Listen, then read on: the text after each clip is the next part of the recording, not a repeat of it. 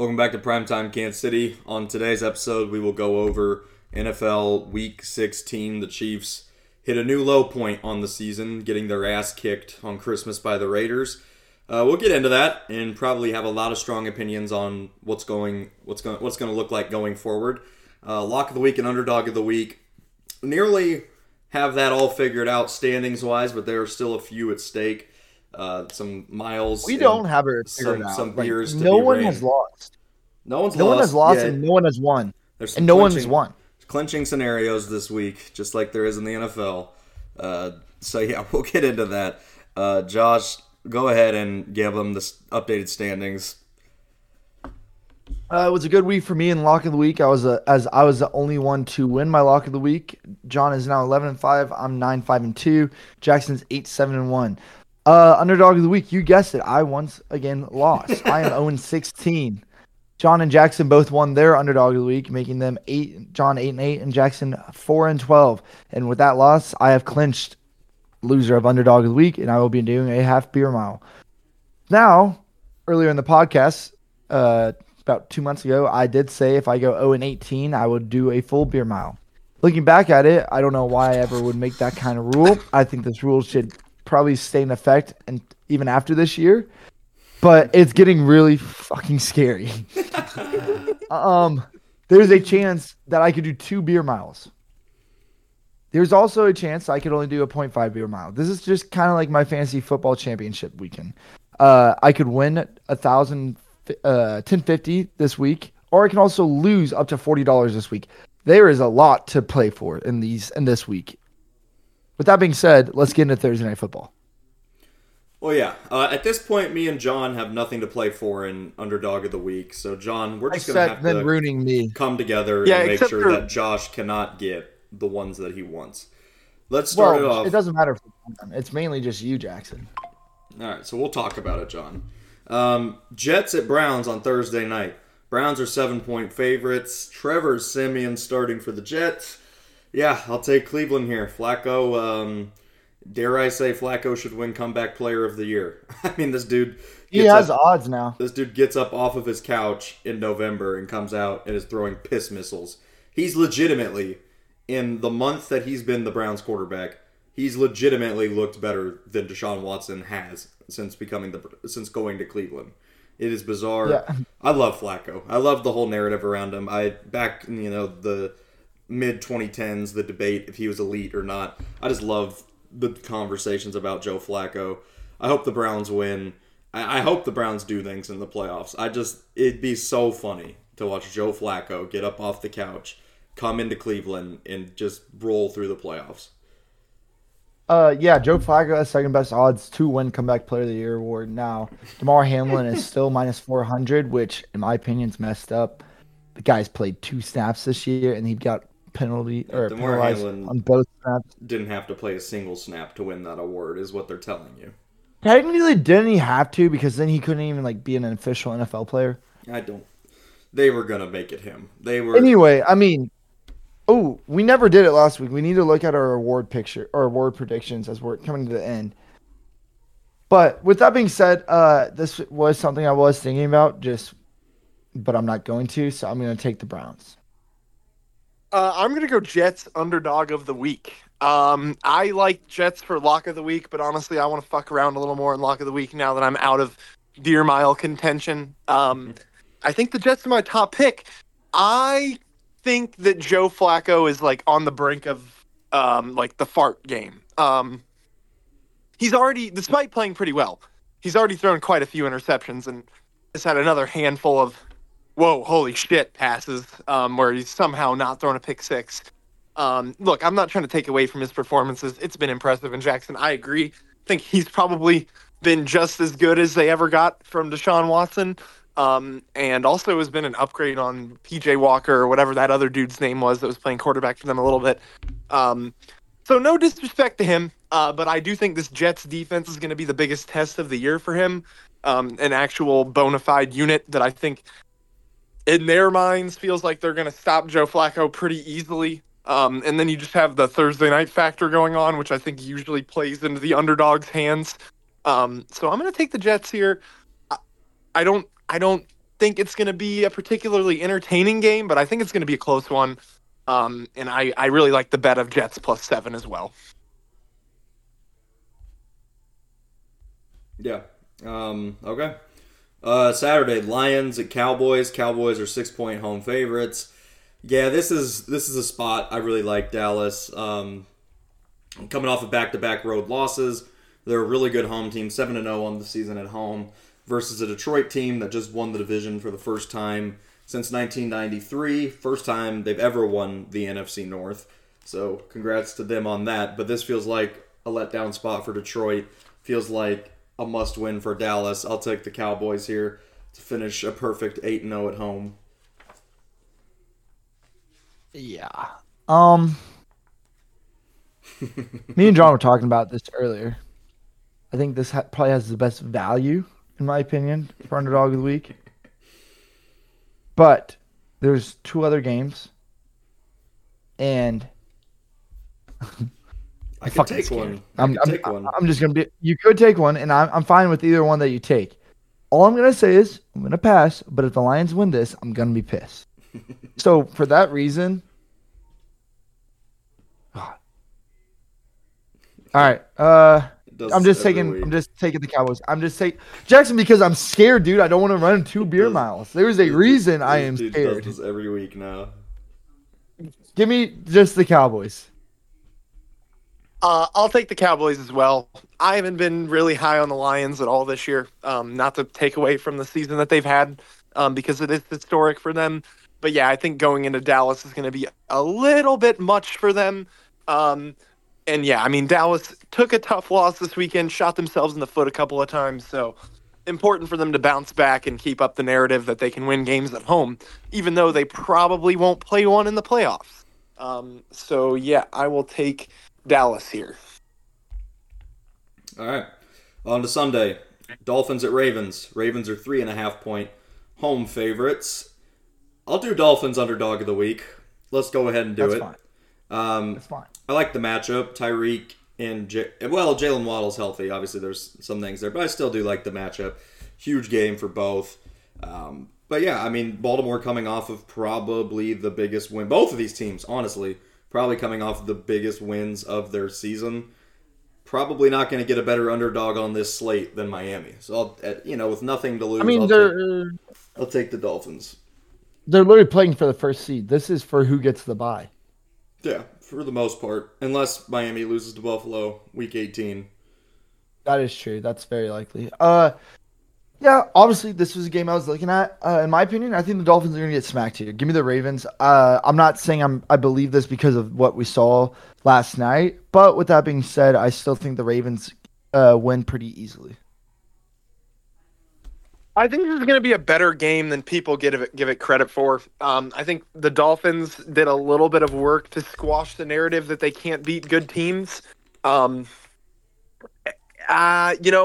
It's tricky because the Ravens had such an eye-catching performance, but I think that was definitely a down night for the San Francisco 49ers. And yes, a good game for the Ravens. Definitely not going to take the credit away from them because going into this week, San Francisco was like the heaviest Super Bowl favorite before the playoffs, I think like ever, at like plus 180 something, which is just ridiculous.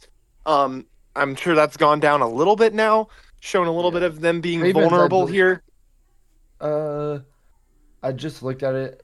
I'm assuming the Niners are still the favorites. Yeah, they're still the favorite at plus 225, and Ravens are plus 350. I think the odds makers kind of realized we just got the Super Bowl last night.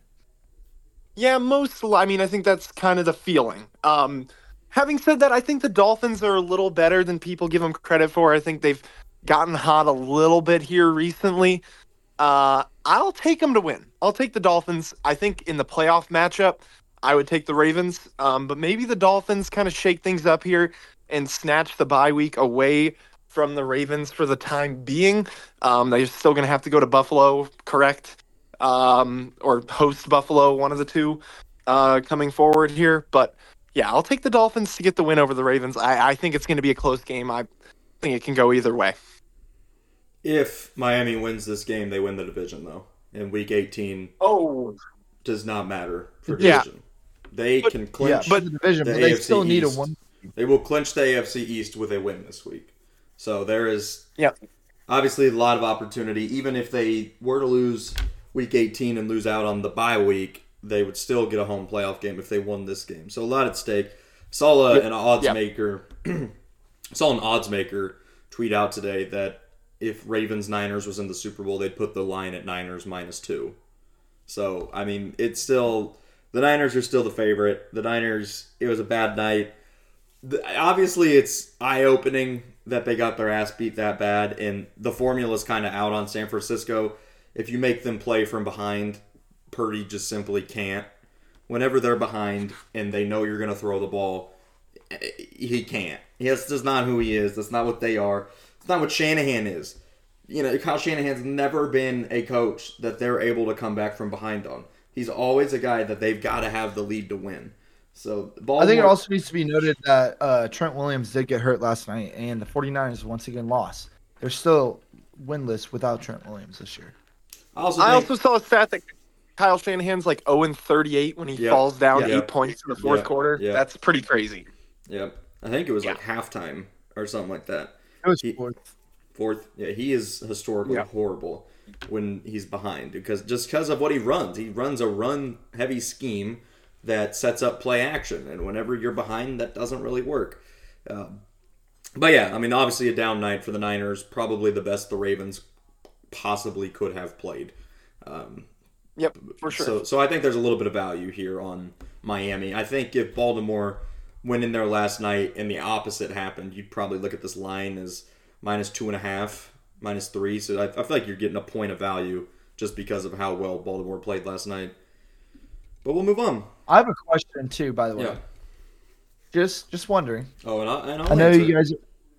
you guys are probably gonna say no to this. Okay. Can I have an underdog of the week and then the other one is lock of the week in the same game? I think I've been denied this opportunity. You can't before. do the same one. No. No, it's not the same one. I would pick opposites. Yeah, I think that's been overruled in the past. No. We're not letting Okay, you. I was trying to hedge because if I would have done that, it would have guaranteed me at least 1 mile taken off. No, you're not doing. We're not letting you do that. Let's move on. I was just wondering. Patriots and Bills. Bills are 12-point favorites. Man, those Patriots come through for John when he picks them. Oh my goodness, It's bullshit. it is. What are 3 of their 4 wins this year when John picks them underdog? Yes, indeed. Unbelievable. We'll see if he decides to go with it here, but I like He's already picked Buffalo. He had Jets underdog of the week. Yeah. Yep. Oh, I thought he did Jets lock of the week. I misheard him. Okay, but yeah, I like Buffalo in the spot. Yeah. Give me Buffalo. I think Bailey Zappi's honestly not been too bad. I thought they should have been playing him a lot earlier, but that's just me. I think the Bills continue this hot streak that they're on, even though they had a close call against the Chargers last week. Yeah, I can even go as far as someone that's picked the Patriots to win 3 times. Bailey Zappi is trash. He did get the win for them this other night, but they definitely should. No NFL team should be looking at him as a potential starting quarterback next year, is what I'll say. No.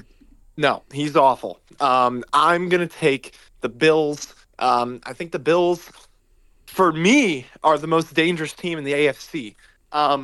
I definitely think that they're in a spot where if Joe Brady can put the pieces together for them offensively, they might be able to get some shit done in the playoffs, even as a wild card team. So I'm very interested to see how the cookie crumbles for the Bills here. All right, the Falcons at Bears. Bears are 3-point home favorites. Yeah, I will take Chicago just because I don't trust Arthur Smith at all. Although, I mean, I think there's another reason. If Taylor Heineke is playing, I want to side with Atlanta, but I don't know. I can't really. The Bears are, at least in the last calendar month, they've played pretty good football. Defensively, they've played decent. Fields hasn't been making as many stupid mistakes as he had previously. I'm still not convinced he's the guy in the slightest, but I'll take Chicago here. Yeah. So there's two games that I was really wanting to pick from. John, as a man, I would hope you don't say the other game, obviously, since I'm ahead of you. I could talk to you about it. Don't tell Jackson. But I was hoping the other game was going to be said first. But because this was my plan B option. Man up, bitch. Shit. Make your mind up. Well, underdog can't be taken from you, right? Because Jackson already took the. No. I'm talking about lock of the week. I'm talking about lock of the week. Oh, okay. It's only -3. Yeah, I'm talking about my lock of the week. Shoot. Screw it. Bears. I think Jackson knows where I want to go too, and I think it's only because the podcast. Yeah, fuck it. Bears -3. All right. Bears Lock of the -3. week. What? Yeah, you got to say it with your chest out. All right. I got screwed, and I didn't want to say anything until it happened, but I got screwed. Yeah, we'll see. Because I mean, if it was up to me, I would have picked my game that I wanted to pick first. But we'll see if I go with that. So, John? Well, if you don't, John's going with it. It's my pick now. Sorry, is Josh? Yeah. I'm gonna take the Bears here. As we've mentioned before, Josh made the comparison. Bears are the September Royals. I think that's relatively accurate. And also, I think a lot of it has to do with the fact that Justin Fields kind of needs to save his job here. Because they could look to replace him with that number 1 draft pick that they're gonna have. Most likely, as long as the Panthers don't turn shit on. Yeah, I think the Bears will get the win here. And fucking screw Arthur Smith, because he waits till I'm eliminated from the fantasy playoffs to have his other game where he actually gives Bijan the ball. So fuck that guy. I literally cannot stand him. And I'm glad that the Falcons have falconed their season yet again. Sucks to suck, Atlanta. Oh, they could still win the division. Don't sleep. They win this game. They're not gonna. Could. They're live. Next game, Yeah. Raiders at Colts. Colts are 3-point favorites. I like the Raiders, man. They're hungry. They're playing hard. That defense is 20 times better than it was to start the season. They have a grown-up in charge. I like the Raiders in this spot. The Colts are kind of coming back down to earth. This is what the Colts are. This is what Gardner Minshew is. These last 2 out of the last 3 weeks, he has looked very, very poor.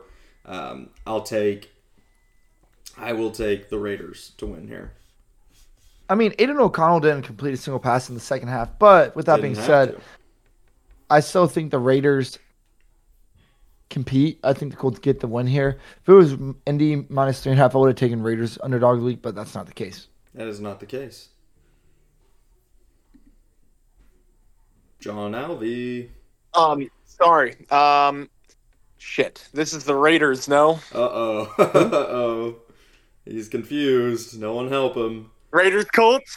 Come on. Yeah. Oh, no. Yeah. Okay. Sorry, I was looking around at other locks. All right, my bad. I will take the Colts in this one. I think it's going to be a little more difficult for the Raiders when they're not playing a Super Bowl 55 level traffic cone offensive line. I think that's going to make things a lot more difficult. So I'll take the Colts to keep their shred of a playoff hope alive. All right. Panthers at Jaguars. Jags are 7-point favorites. Yeah, I have no idea how the fuck the Jags are still favored by this many points. Completely wrong read last week. I did not understand how banged up Trevor actually is and how just broken this team actually is. I like Carolina +7 here. Fuck it. I'll pick Carolina to win the goddamn game outright. Like, I don't trust Jacksonville in the slightest right now. Yeah, no, I'm very interested to see how Jacksonville finishes the year. I don't think it's gonna be good. I think they still make the playoffs. Give me the Jaguars. Who does the Texans play next week? They don't play the Jaguars, do they? No, next week. Colts. Dang it! I was hoping it was gonna be Jaguars Texans because that would probably be for the division.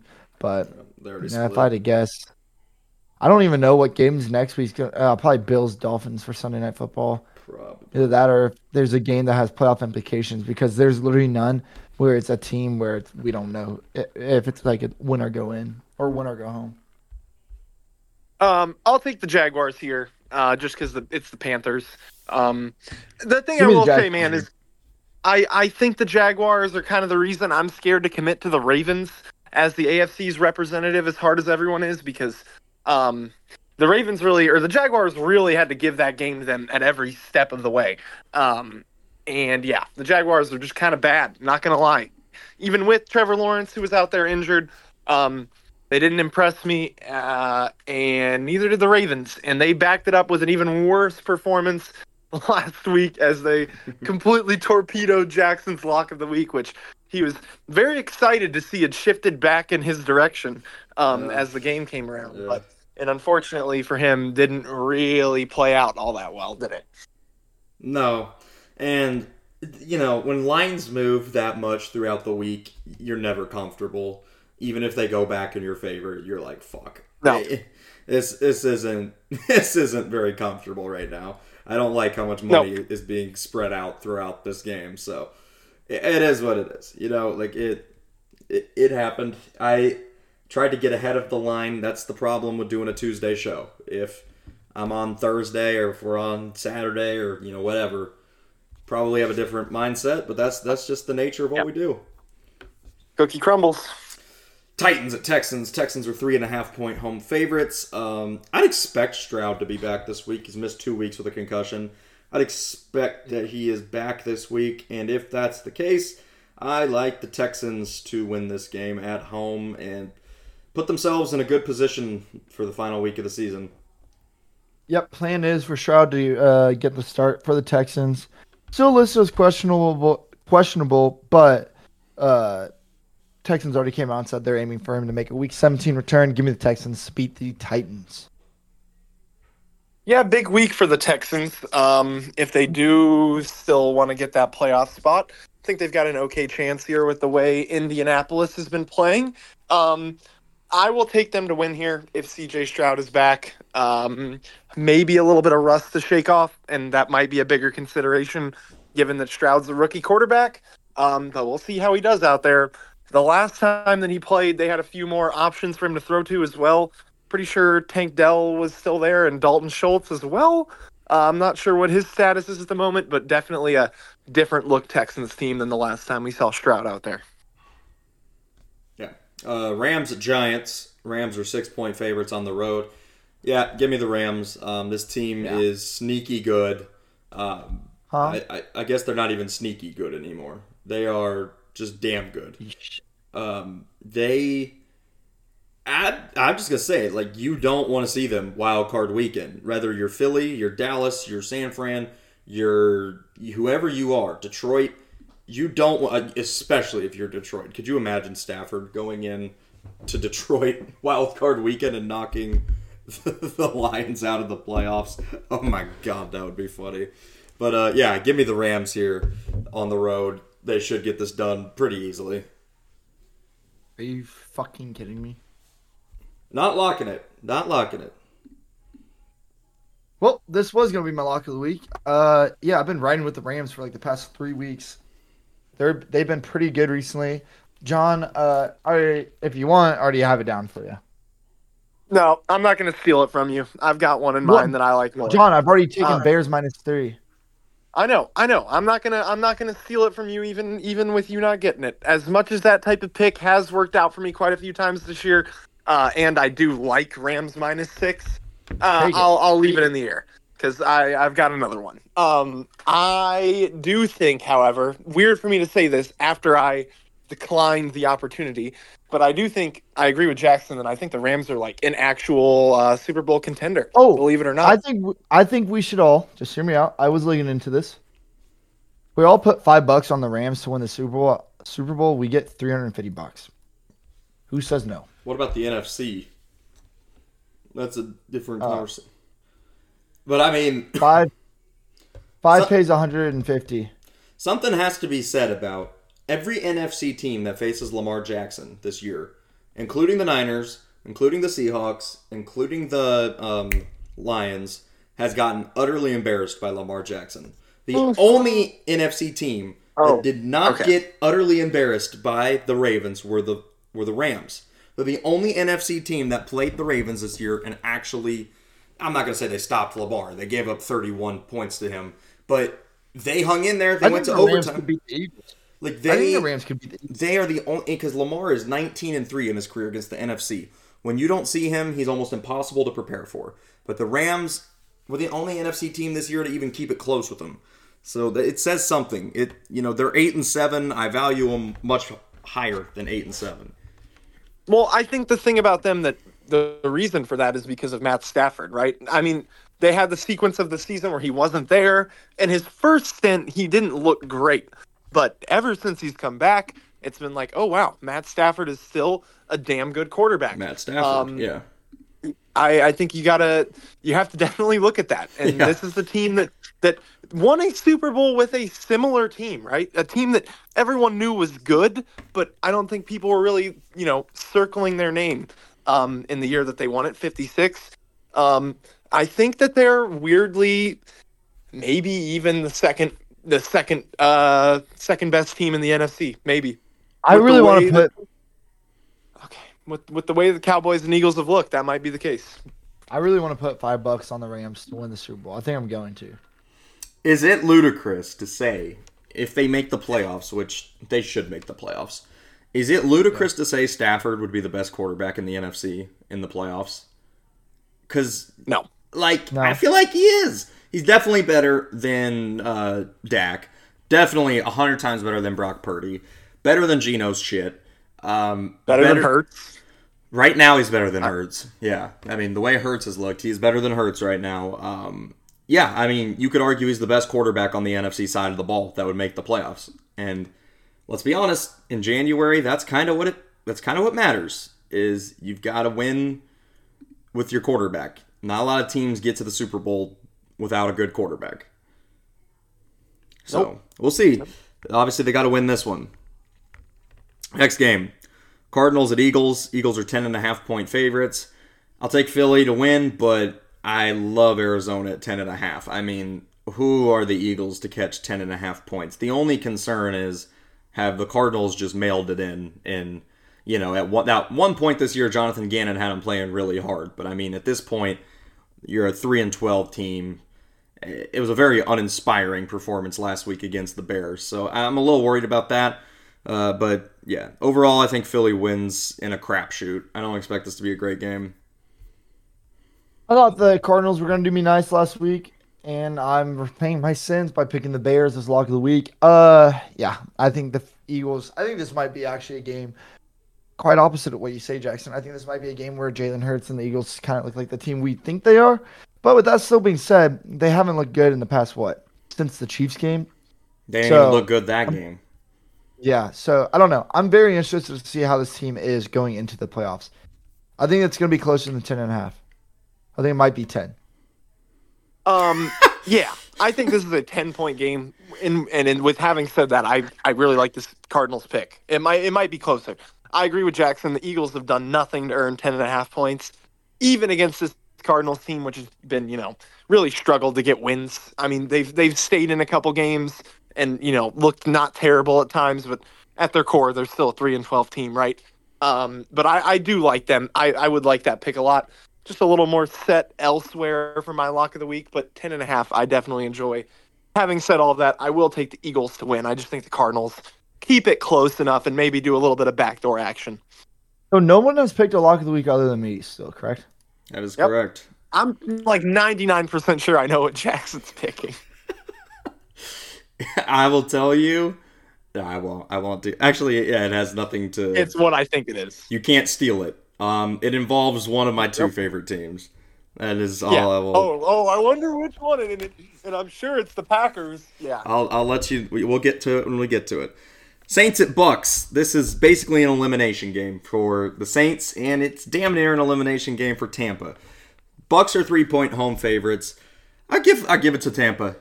I've given Todd Bowles a lot of shit in the past, but he's better than Dennis Allen is. Dennis Allen, welcome to being Green Bay's next defensive coordinator, buddy, because your ass is out. You are grass in New Orleans. Derek Carr is shit. Yeah, give me Tampa, man. Like, it goes to show when you have weapons how much better your quarterback can look. This is the best Baker Mayfield we've ever seen, and it's because they have Chris Godwin, Mike Evans, Rashad White, and competent offensive pieces. Oh my God, it makes me so pissed to watch. But I mean, people that wanted to give Brady all that credit for what he did in Tampa, literally look at this season. Baker is playing 10 times better than Tom did last year. Yeah, it's insane to me still that we somehow got to interview the GM of the Bucks, but that's neither here or there. only OGs of this podcast will remember that. YouTube days. The YouTube days. Give me the Bucks. I think they get it done here. I would love to just ask him, like, how did he knows that we can, like, cross-check his voice with, like, the hundreds of public interviews he's done. Still going. Yeah, I don't know how he hasn't been, like, in trouble for this. I mean, it's pretty obvious. His last tweet was December 3rd, so that's somewhat concerning. Yeah, well, it's crazy that guy, that his fucking hill that he's going to die on is that Jameis Winston is an all-time great quarterback, actually built a damn good roster that pretty much steamrolled its way to the Super Bowl. That kind of blows my mind, because I would usually tell you that person is an idiot. But here we are. With all this in mind, I'm taking the Bucks. I can't remember if it was here or with my other friends, but I made the take this last week that Baker Mayfield is better than Brock Purdy. I don't think it could have aged better over the quick week period. I'm not saying either of them are elite quarterbacks, but just to illustrate how much a quarterback can get carried, look at how damn good Baker Mayfield has looked in a job that we weren't even certain he was going to have at the start of this season. Yeah, it's pretty impressive. I would not hate for the Chiefs to be in the market for a certain Mike Evans. If he was available for trade earlier in the season, that's a little bit frustrating, but I don't know to what extent those rumors were actually true. Either way, good job to the Bucks. A lot of people picked them last in the NFC South this year, and they're looking like they could win it. So we'll have to see how that plays out. Bucks preseason were over under 6.5 wins. They're 8 with 2 weeks to go. They're 10-5 against the spread this year, including winning their last 3 against the spread. All 3 of those, however, came as underdogs this week. They are favorites. The last time they were favorites, they played the Panthers and failed to cover. So, interesting stats there. If you go back to the first time that these two played, New Orleans was favored in New Orleans, and Tampa Bay won outright. So, whatever you want to do with this game, tough. I was really hoping Tampa would be a home division dog. I'm a whore for those, but did not happen. All right, another noon game. Got a lot of noon games. Holy crap. 49ers at Commanders. Niners are 13.5-point favorites. You would expect they're going to come out with their piss on fire. Like, they are going to come out absolutely pissed off after that performance. I expect them to take care of business easily. The Commanders are such a joke. They are such a goddamn joke. That franchise, Riverboat Run, goodbye. The whole franchise, just goodbye. Like, they've got to retool. If they ever tried convincing themselves Sam Howell was the answer, and now is an appropriate time to hop off of that. It's very interesting to think, what if Matt Nagy gets fired? Do we take Eric Bieniemy back, or does it show that, like... Would Eric Bieniemy even want to come back? Like, I'm asking that too, but at the same time, like, looking at it, like, they have weapons on offense. Scary Terry, Jahan Dotson, Brian Robinson, and Sam Howell. They're not bad, but it's just that Sam Howell is bad. I'm willing to say Sam Howell is now bad. He's below average. He's not a starting quarterback. Bad. He's not an NFL starting quarterback. I had people arguing me not too long ago. I think if you put Sam Howell on the Jets, the Jets are... I had people arguing me not too long ago that Sam Howell was better than Jordan Love. Like, people were drinking the hell out of the Kool-Aid because he had passing yards. And, yeah, he's come back down to earth. This year, Niners are 8-7 against the spread. I think that just kind of says how many crazy spreads that they've had. Give me the Niners. Also, this is somewhat developing news. All right. It's MLB, and I know we want them to talk MLB. Wander Franco's house in the Dominican Republic was raided twice by the Santo Domingo prosecutor's office. Wander Franco has not been found since they raided it twice. AKA, I think Wander Franco is on the run. Okay, interesting. Yeah, nice to know. With that in mind, I'll take the Niners. I like their spread here. I think the Commanders suck. Change the name back to the football team. The Commanders has got to be the worst name in all of sports. All of it. Just go ahead and change it back to the Redskins at this point. It's better than the fucking Commanders. Okay. The Commanders is such a terrible name. Now you just went and completely fucking ruined it. Commanders is bad, but let's get it straight. It is not a racial slur. Okay. I'm gonna take the Commanders. I'm gonna vote for the Commanders too, Jackson. I'm gonna let you die on that island by yourself. All right. You can die on that hill over here. I would take the Niners spread if I was betting this. I don't really think there's much left for the Commanders, and I agree with Jackson's take that the Niners are going to come out firing, because why wouldn't they? Now, if Trent Williams is hurt, they might just lose. You never know. He's the key. The comeback player of the year, GOAT. I've never seen a bigger award snub ever. Who gives a shit that Alex Smith's leg is fucked up? Trent Williams cooked, and that guy had cancer that the frickin' formerly Washington Jackson this is a revenge game for Trent Williams. So, yeah, it is. And once again, Trent Williams repeatedly went to their doctors having the same issue, and they're like, "No, you're fine." He's like, "Dude, no, I'm not." Turned out he had cancer. Good old Dan Snyder. Good old Dan Snyder. Yeah. This is a big revenge game for Trent Williams. Let's go. Williams revenge game. I love it. We will be polling for the Niners and Trent Williams in this one. Niners are a team. They are the only team that has been favored in every single game this season. They have not been a dog once. We've made it to. Go ahead. Who were the Chiefs dogs against? I can't even remember this. It was piss. Who was it? Was it the Eagles? No, we were 2.5. Hold on. Let me. I don't know.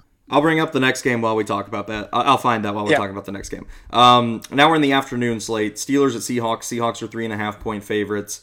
Give me the Seahawks. Tomlin doesn't need this one. He just needs Week 18. All right. Here we go, boys. Oh, God. Me and John were talking about it. I mean, it's either this or the Chargers. Let's ride, Mason. Let's ride. Steelers underdog of the week. I hate this pick, but I really wish I would have went with Lions. Okay, and so now that I said that, the Lions are going to win. I found the one game that the Chiefs were, and this is on the Action Network betting app, so this is where I'm getting all the information from. They were plus 0.5 against the Dolphins. So basically a pick. But they were technically dogs. Technically. But not really. Okay, I don't even remember that. I guess probably I remember that line being as even now that I'm thinking about it. But that makes sense. Josh, I do not like your pick at all. I think the Steelers are getting crazy over-respected here. I took the Bengals last week, lock of the week, mainly because I think the Steelers are trash. And I think we're still confirming that. But I am not going to touch betting against the Steelers here. The Seahawks were the first thing that lit my eyes up because it was like, okay, the Steelers suck. They're going to win by at least 7. And I still kind of think that. But remember, the guy that Josh called the most overrated coach in the NFL last year does not go below 500. So Nope. I look at this game as largely a toss-up because if he loses this one, he's going to win the next one. Is he? So At Baltimore. We'll see. Hey, it's Mike Tomlin one time needed Duck Hodges to win him a game to get him to 500, and he did. So there crazier shit has happened. But yeah, even more the reason that this is the more sensical game for them to win. So Josh, maybe your pick will work out. I guess I said I didn't like it at first, but just going on pure logic and not being a trend whore, I think the Steelers suck ass, and the Bengals have a historically terrible defense that somehow made them look good last week. So I'll take the Seahawks. Heavy. Chargers at Broncos. Broncos are 5-point home favorites. I don't know what to do with this. The Chargers looked decent without Brandon Staley, so you could give him that. But that was also just probably the typical our coach got fired that we all hated, so we're going to come out and play really hard the next game type of performance. I like Denver here to bounce back from a really, really bad loss to New England and get this done. Easton Stick on the road in Denver. Good luck. I don't trust him at all. But I wouldn't have trusted Bailey Zappi either, so who knows? But I'll go Denver. Give me... I'll take the Chargers. Screw it. I'll go Denver narrow, but I really like the Chargers +5 here. I think this game's a bit of a dogfight. Denver needs to win to stay in that playoff race, and they completely blew it last week. It was not great. I might even go as far to say that I think the Chargers were intentionally getting Brandon Staley fired. I don't know, man. I mean, look, the Raiders are fine. They beat the Chiefs this week. We know that, but you gave up that many points to Aiden O'Connell, who set the NFL record for like most consecutive incomplete passes this week. And like first quarterback to like win a game without completing a pass in the second half or something like that. I can't remember what the stat was. But either way, the Raiders offense never should score 30 points, let alone 60. So the Chargers clearly had an aberration that week. They're definitely a better team than that game indicated. And they showed it when they almost beat Buffalo this past week. So I will take the Broncos, having said all of that, but I like it to be a close game. So, John, you still haven't locked anything, right? No, I haven't. And I have not either. It's good, interesting. And we're down to 2 games. I'm just saying I know for sure my lock is going to be there. We'll see, because Bengals at Chiefs. Chiefs are 7-point favorites. I am not doing anything in this game. No. Oh, wow. No. Wow. No Wow. line pick at all. Not doing it shocked. at all. That might screw things up for John. I'm not taking any line in this game. When this was at +8, I would have taken Cincinnati. It's come down a full point. I don't like it at a touchdown. We can get into the Chiefs here because I'm going to pick the Bengals to win this game outright. The Chiefs are fucking cooked. The Chiefs are fucking cooked. Yeah, maybe it's a little overreaction, but oh my God, this offense is abysmal. Like to the point to where it cannot be saved. Where it's like, this year's just fucked. And I sent out a tweet yesterday that I think I've finally gotten the clarity that this year is not even as much on the receivers as it is on how shit our left and right tackle play has been. I mean, Donovan Smith and Jawan Taylor are fucking horrible. I don't know what you do, man. If you can't beat the Raiders when their quarterback doesn't complete a pass for 3 quarters, who the hell can you beat? I don't trust it at all. I personally just cannot wait for this season to be over. I know that's so pessimistic to say, but I'm so sick of watching this shit every week. I just want to go to the offseason, get a competent fucking receiving core, get competent tackle play, and come back next year. I just can't stand to watch every single week the same shit happen. Stupid-ass penalties, stupid-ass turnovers, drops. Can't run the football. It's just so bad right now. Oh my God, I feel so bad for Mahomes. I really do. And he's not even playing his best football, but I think that's just because they've driven him to the point to where he's trying to be Texas Tech Superman Mahomes again, and it's just not going to happen. Yeah. You picked the Bengals. Okay, yeah. I've told you guys my thoughts. I told you that we weren't good after, I forget what game I told you, but the fact that it took you guys this long to figure this out was a little concerning. God, this fucking drives me insane. This drives me fucking nuts. All right, whatever. What do you mean? Ahead. I literally you guys every year in the regular season, both of you have a moment where y'all turn into Nostradamus and you're like, "Oh, I told you the Chiefs can't win the Super Bowl. It can't happen." And look, maybe in this situation, no. You guys still had hope. I'm not saying you okay. guys thought we were gonna win. I'm just saying I haven't had hope for a while. No, I'm not trying to get dunked on here by the guy that picked the Bengals and the Eagles to beat us last year. Is all I'm saying. That's all I'm saying, man. There's a certain mindset that has to go into being the defending champion and quitting on the team in week 8. Like, I'm just All right, go ahead. But Go what do ahead. you want me? We literally haven't done anything in the past. I said I will come out and When was say our this. last good game? I said we argued this. No, you don't get to do this. You don't get to do this either. Because what did you say last week? No, listen to what I'm You going to said you say. still had hope. Listen to what I'm going to say. You said you still had hope. Listen to what I'm going to say. I said after the Bills game that I still thought we could win because nobody in the AFC was dominant enough to me. But if we didn't win these next 4 against backup quarterbacks, the season was fucked. And I stand by that statement that losing this game when you had to win it, you really had to win it, is just I have zero hope anymore. I had hope going in, even after the shitty Patriots win. I was like, I still have some hope. Like, they're going to find a way to win out, go 12-5, and I still have some hope. I will not come back if they win the Super Bowl and change. You can record this, you can clip this, you can do whatever you want. If they go on a run in the playoffs, you can just say I was flat out fucking wrong at this point. But as of December 26th, the season is dead. It is over. Dude, yeah, John, I never said I was wrong last year. I've always, last year, whenever I said we were screwed, I've never went back on my word and been like, oh, yeah, no, I believed in them. No, I was wrong, and I'm not saying. I've said the Chiefs have been dead. You don't have to argue with me. Go ahead, and I just want to hear your full Well, no, argument. I've just been saying the Chiefs have been dead for a while, and it just took you guys a little bit longer. Fair. All right, go ahead. Proceed. Bengals win. No, I'm joking. I have the Chiefs winning. Okay. Yeah, I'm going to largely agree with you guys and say that I also do not have hope at this point. Yes, it is very difficult too after that game. And I think two people that have been dodging a lot of the blame here are Andy Reid and Matt Nagy. Now, I also have said that our offensive line yesterday was Super Bowl 55 reminiscent because it was. And obviously the receiving core was not any help either because they were completely not getting open in hilarious fashion. And it also just it's disappointing because the thing that I think really drove it for me that it's like, okay, we don't have to completely count them out now because the Chiefs defense is top 3 in the NFL. And I think even yesterday demonstrated that further. They had an incredible game.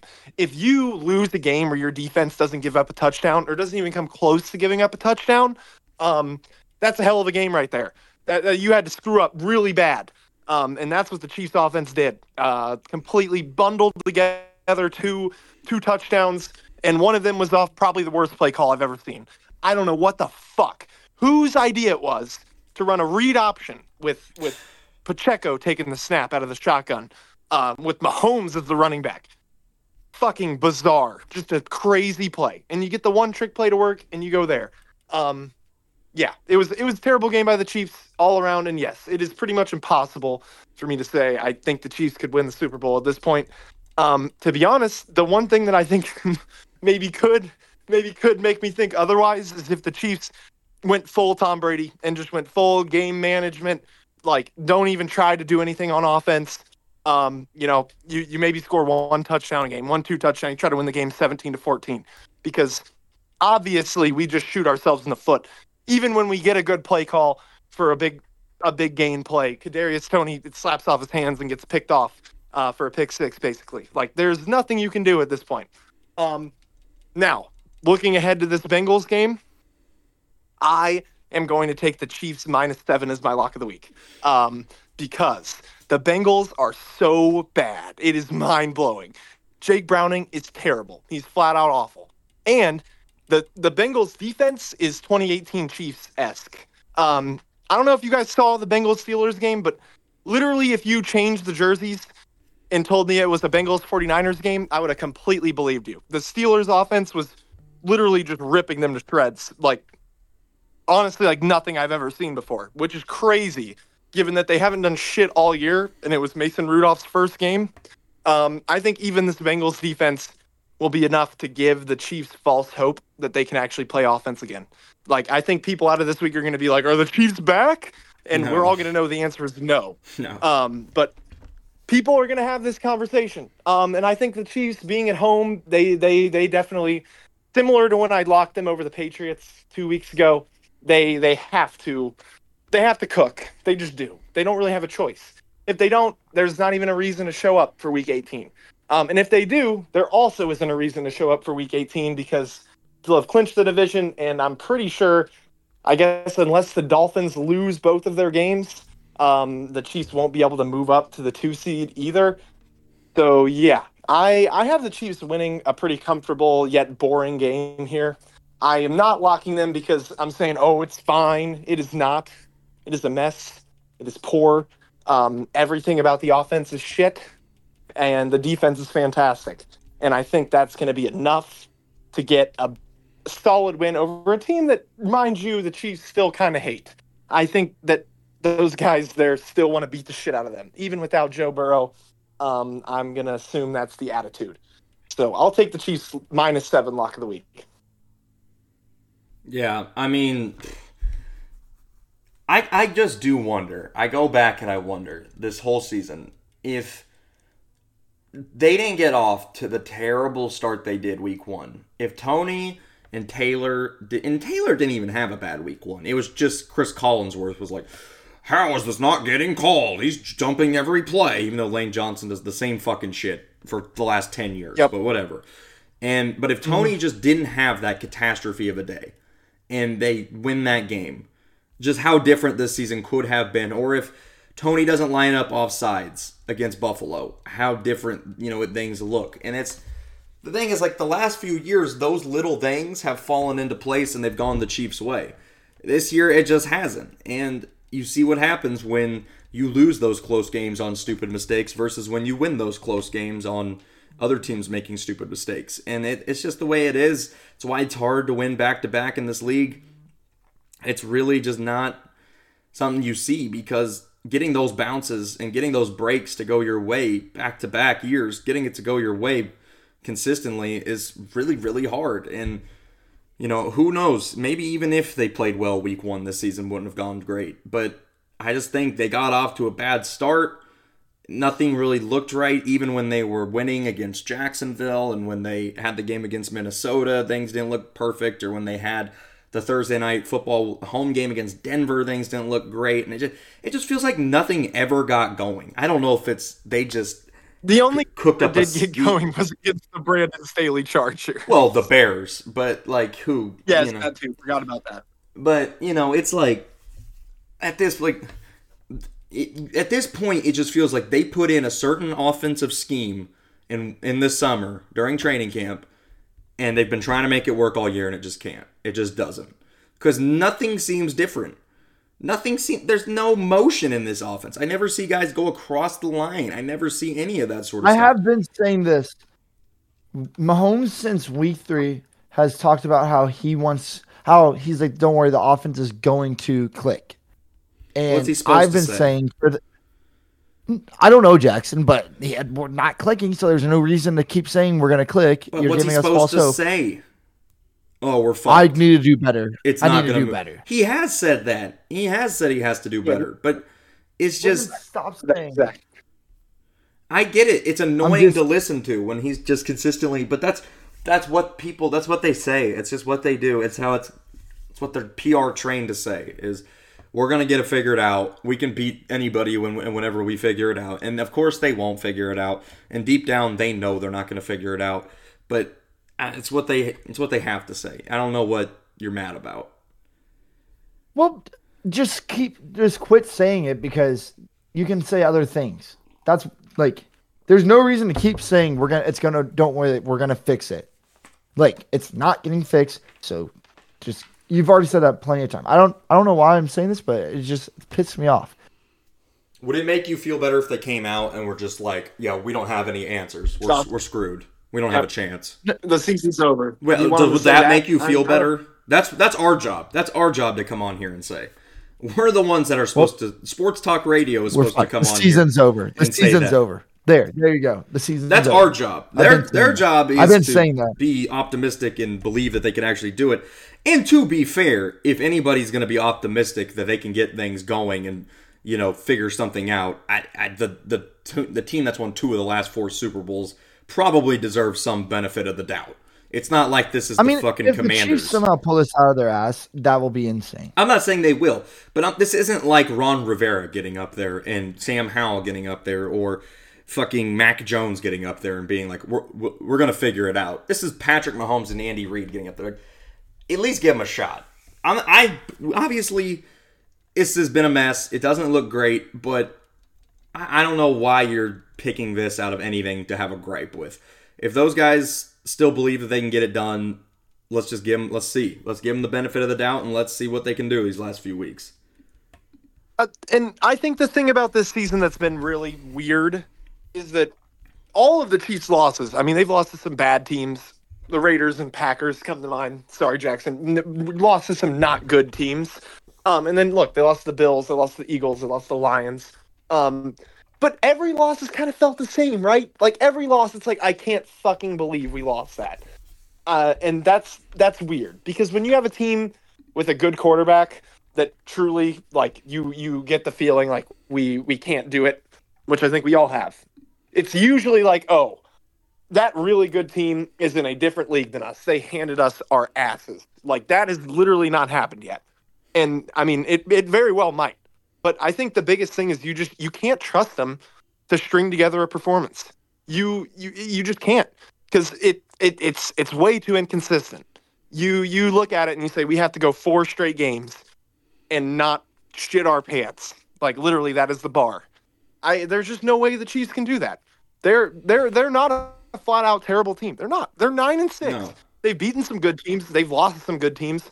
And I mean, look, they have one of the best defenses and the best quarterback, which usually in like every situation is a recipe for winning, a recipe for people thinking you're going to win. So yeah, I mean, it's just weird. It's uncharted waters. There's not been many teams like this. But yeah, and the thing that I even have to say is I truly believe we can. I mean, look, it's basically confirmed at this point, at least in my head, that we're going to be playing the Bills round 1 in the 3-6 game. I mean, they could win the division. Like, it's not. They could. The Dolphins could lose both, which would put us at the 2-7 game, which would be fantastic. Would that not put Buffalo at 2 if they were 11-6 and we were 11-6? Are they still? They're a 6-win team, aren't they? So yeah, so we would be 3. We'd play Miami. Or yeah. Well, Miami or Cleveland. No, it'll still probably be Miami unless Cleveland loses both their games. Either way, or one of their games. Yeah. Either way, no matter who it is in that 3-6 game or 3-6 game, we can totally win it. I have no doubt about it. But when you just go down the line and say you got to go the next week and the next week and the next week and beat a good team all of those weeks, that's the thing that's made me say, like, we can't do it. Because you can't, there's no chance that this team strings that many quality performances together. And that's what sucks. Because you know that they're capable of beating, there's no team where it's like, oh, we're going to get our asses handed to us. But in a 4-game stretch, in one of them, we're going to make a million fuck-ups. Yeah. And it's going to suck. We're going to miss a field goal, and people are going to drop passes, or somebody's going to drop a punt, and that's going to be that. And it's going to be a pretty sorry way to go out. But I think that's kind of the junction that we've arrived at, unfortunately. Or we just have this where they don't blitz a single time and get pressure every play. That's the most fucking frustrating thing in football right there. According to the New York Times simulator, the Chiefs have a 2% chance to get the 2 seed, a 93% chance to get the 3 seed, and a 2% chance to get the 4 seed. So with like a 3% chance to miss the playoffs. They have to make the playoffs. They have 98% chance to make the playoffs. Yeah, because if we lose out, we will miss the playoffs most likely. If they were to lose out, they would have. No, because the Raiders have to. If the Chiefs lose their next 2, they have a 59% chance to make the playoffs. Yeah. So you would say all we need is the Raiders to lose once, and we're in the playoffs. Yeah, or can the Broncos still pass us, or are they? The Raiders are ahead of Denver, so. The Chiefs have to lose, we win the division. We lose out, we most likely. The Chiefs just have to win one more game. That's literally it. And we're playing two shit teams. Both of the teams we play suck. So they've got time to get their shit together. But once again, there's just no trust that they're going to fully get it together, where it's not going to have one fart. The Raiders losing does not clinch the Chiefs a playoff spot, by the way. I should. I just did the math. If the Raiders lose the next 2 and the Chiefs lose the next 2, then yeah. But if the Chiefs lose the next 2 and the Raiders lose won, but let's say they beat Denver, Kansas City's playoff odds are 41%. Let me go to ESPN playoff machine. I don't trust the Wall Street Journal. It's with New York my NFL Times, knowledge. first of all. But it's whatever. Let's get into Sunday Night Football. Wrap up the week. Packers at Vikings. Vikings are 2-point favorites. Vikings lock of the week, -2. Joe Barry is a fucking terrorist. He has done immense things to my mental health. Did you know 5 goddamn quarterbacks this year have gotten their best PFF grade on the season against the Packers, including Tommy DeVito, Baker Mayfield, and now Bryce Young? I mean, this guy, the fact that he is not fired already is a fucking joke. I'm serious when I say this. I would rather have Matt Canada be my offensive coordinator than Joe Barry be my defensive coordinator. This dude is a fucking moron who should never have gotten a job to begin with. He was the defensive coordinator for the 0-16 fucking Lions. How he ever got another chance makes no sense. He's such a dipshit. I mean, and it's so sad because Jordan Love's playing good football. Like, this young-ass Green Bay offense actually has played good enough to make the playoffs, but this dude is a fucking joke, and he can't do anything right. He's got to get fired. If he's not, he should have been gone Christmas Day. I don't give a shit if it's bad or if it's rude to do that. He should have been fired Christmas Day. You gave up 30 fucking points to the Carolina Panthers in 2023. They hadn't scored fucking over 20 since October. I don't understand. I don't get it. It is worse than Bob Sutton. I'm going to go there. He's worse than Bob Sutton, and I can say that with my chest out. He is worse than Bob Sutton. Wow. Josh? All right. Well, with that being said, I think the Packers win. Yeah. With that being said, I also think the Packers win. I mean, it's going to have to be like 41-38. Nick Mullins is going to throw for 500 fucking yards. Okay. By the way, I got to go. My D4 of the week is the referee that tripped Lamar Jackson last night. Josh, who wins, the Tigers or the Buckeyes?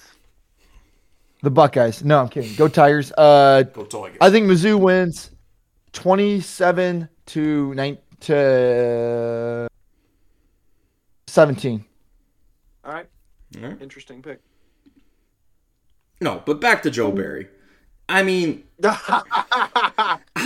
just like, I have to get this shit out because it is so frustrating. Like, this is a Sunday night game. So it is New Year's Eve. So, granted, maybe you won't be watching, but hopefully you get to watch because it is just hard to fucking believe how open people get against Green Bay consistently. Every damn week. I mean, this was the Carolina Panthers, dude. Like, you go from letting DeVito, who's now benched, get a game-winning drive on you. Baker has a perfect passer rating against you. And then this, man. Like, I'm out of words for this dude. He's just so bad. I don't understand what... And at this point, Matt LaFleur's loyalty to him could cost him his own job. Because it's just, we're on year 3 of this, and he has progressively gotten worse as a coach. And I feel bad, because Jordan Love, to me, has been great this year. Jordan Love, outside of a slow start, has been fantastic. Since November 1st, that dude has balled the fuck out, and I am super excited about him going forward. But this is the Grinch who stole my Christmas this year, because it's impossible to be excited about anything with this doofus at the helm. Yeah. Oh, hey, a bad defensive coordinator is one of the more frustrating things. That and a terrible O-line and a terrible receiving core and a terrible offensive coordinator all at the same time. Those two things suck. Kills you. It just kills you to watch. This. Yep. It's so hard. And when they won't make a change. What pisses me off more is franchises like Pittsburgh, who will fire Matt Canada midseason. Franchises like the Raiders, who will fire Josh McDaniels midseason. Like, they're willing to make changes when they realize shit is wrong. And Green Bay is just like, we're just going to let it ride out when you could still make the playoffs. If Green Bay wins these next 2 games against the Vikings and Bears, they have a very strong chance to make the playoffs. But with this dude at the helm, I have zero confidence because there's just no they struggle to do the simplest shit. Like, they can't get off the field against Bryce Young, who has never looked, up until this past week, has looked completely lost as a quarterback in the NFL. Yep. Nope. Big time. Big time. It's a rough spot, man. I mean, look, we wanted Sutton fired in the middle of the season. It might have saved our year. Maybe if you could stop one pass over the middle against the Patriots team that really wasn't good offensively. But coaches have to stick by their guys. Kind of like the fact that the Chiefs wide receiver coach has been allowed to suck butt this whole time. This is Joe Barry's defensive yards and how his team ranked in yards given up. He was a defensive coordinator for 4 years before being the Packers. This is what it was. 32nd, 28th, 28th. Hiring him in the first place was just fucking stupid to begin with. How could you see that and be like, yep, that's the guy that we need to be our next defensive coordinator. This guy's got it figured out. Yeah, man. Tough scene. This is the longest he's made it, too. He lasted 2 years in Detroit before being fired, 2 years in Washington before being fired. This is his 3rd year in Green Bay. I hope for everyone's mental health that they never have to watch this fucker coordinate their defense. Wouldn't wish it on my worst enemy. This dude is the worst. So Vikings -2 is my lock of the week, unfortunately. I hate it, but like Nick Mullins, get ready to have your career day. Because it's just like basically everyone's taking a fucking turn right now to have their best game of their career. It's just whoever faces Joe Barry, that you are having your career night. Just get ready. That's it. Yep. That is NFL Week 17. A lot of things at stake before we head into the final week of the season. John, we kind of previewed it before Josh got off, but Mizzou is playing in the Cotton Bowl on Friday against Ohio State. Still, as we're recording this, I haven't heard anything about whether Marvin Harrison Jr. is playing in this game. He is playing. He is playing. Wow. Yes. Okay. Yep.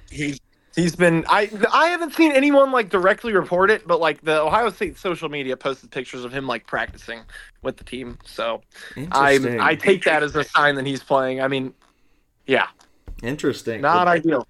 There will be no Kyle McCord, so that will be back. Is that even an advantage? Yeah, we might wish there was Kyle McCord out there. Ohio State currently a 1-point favorite in this game.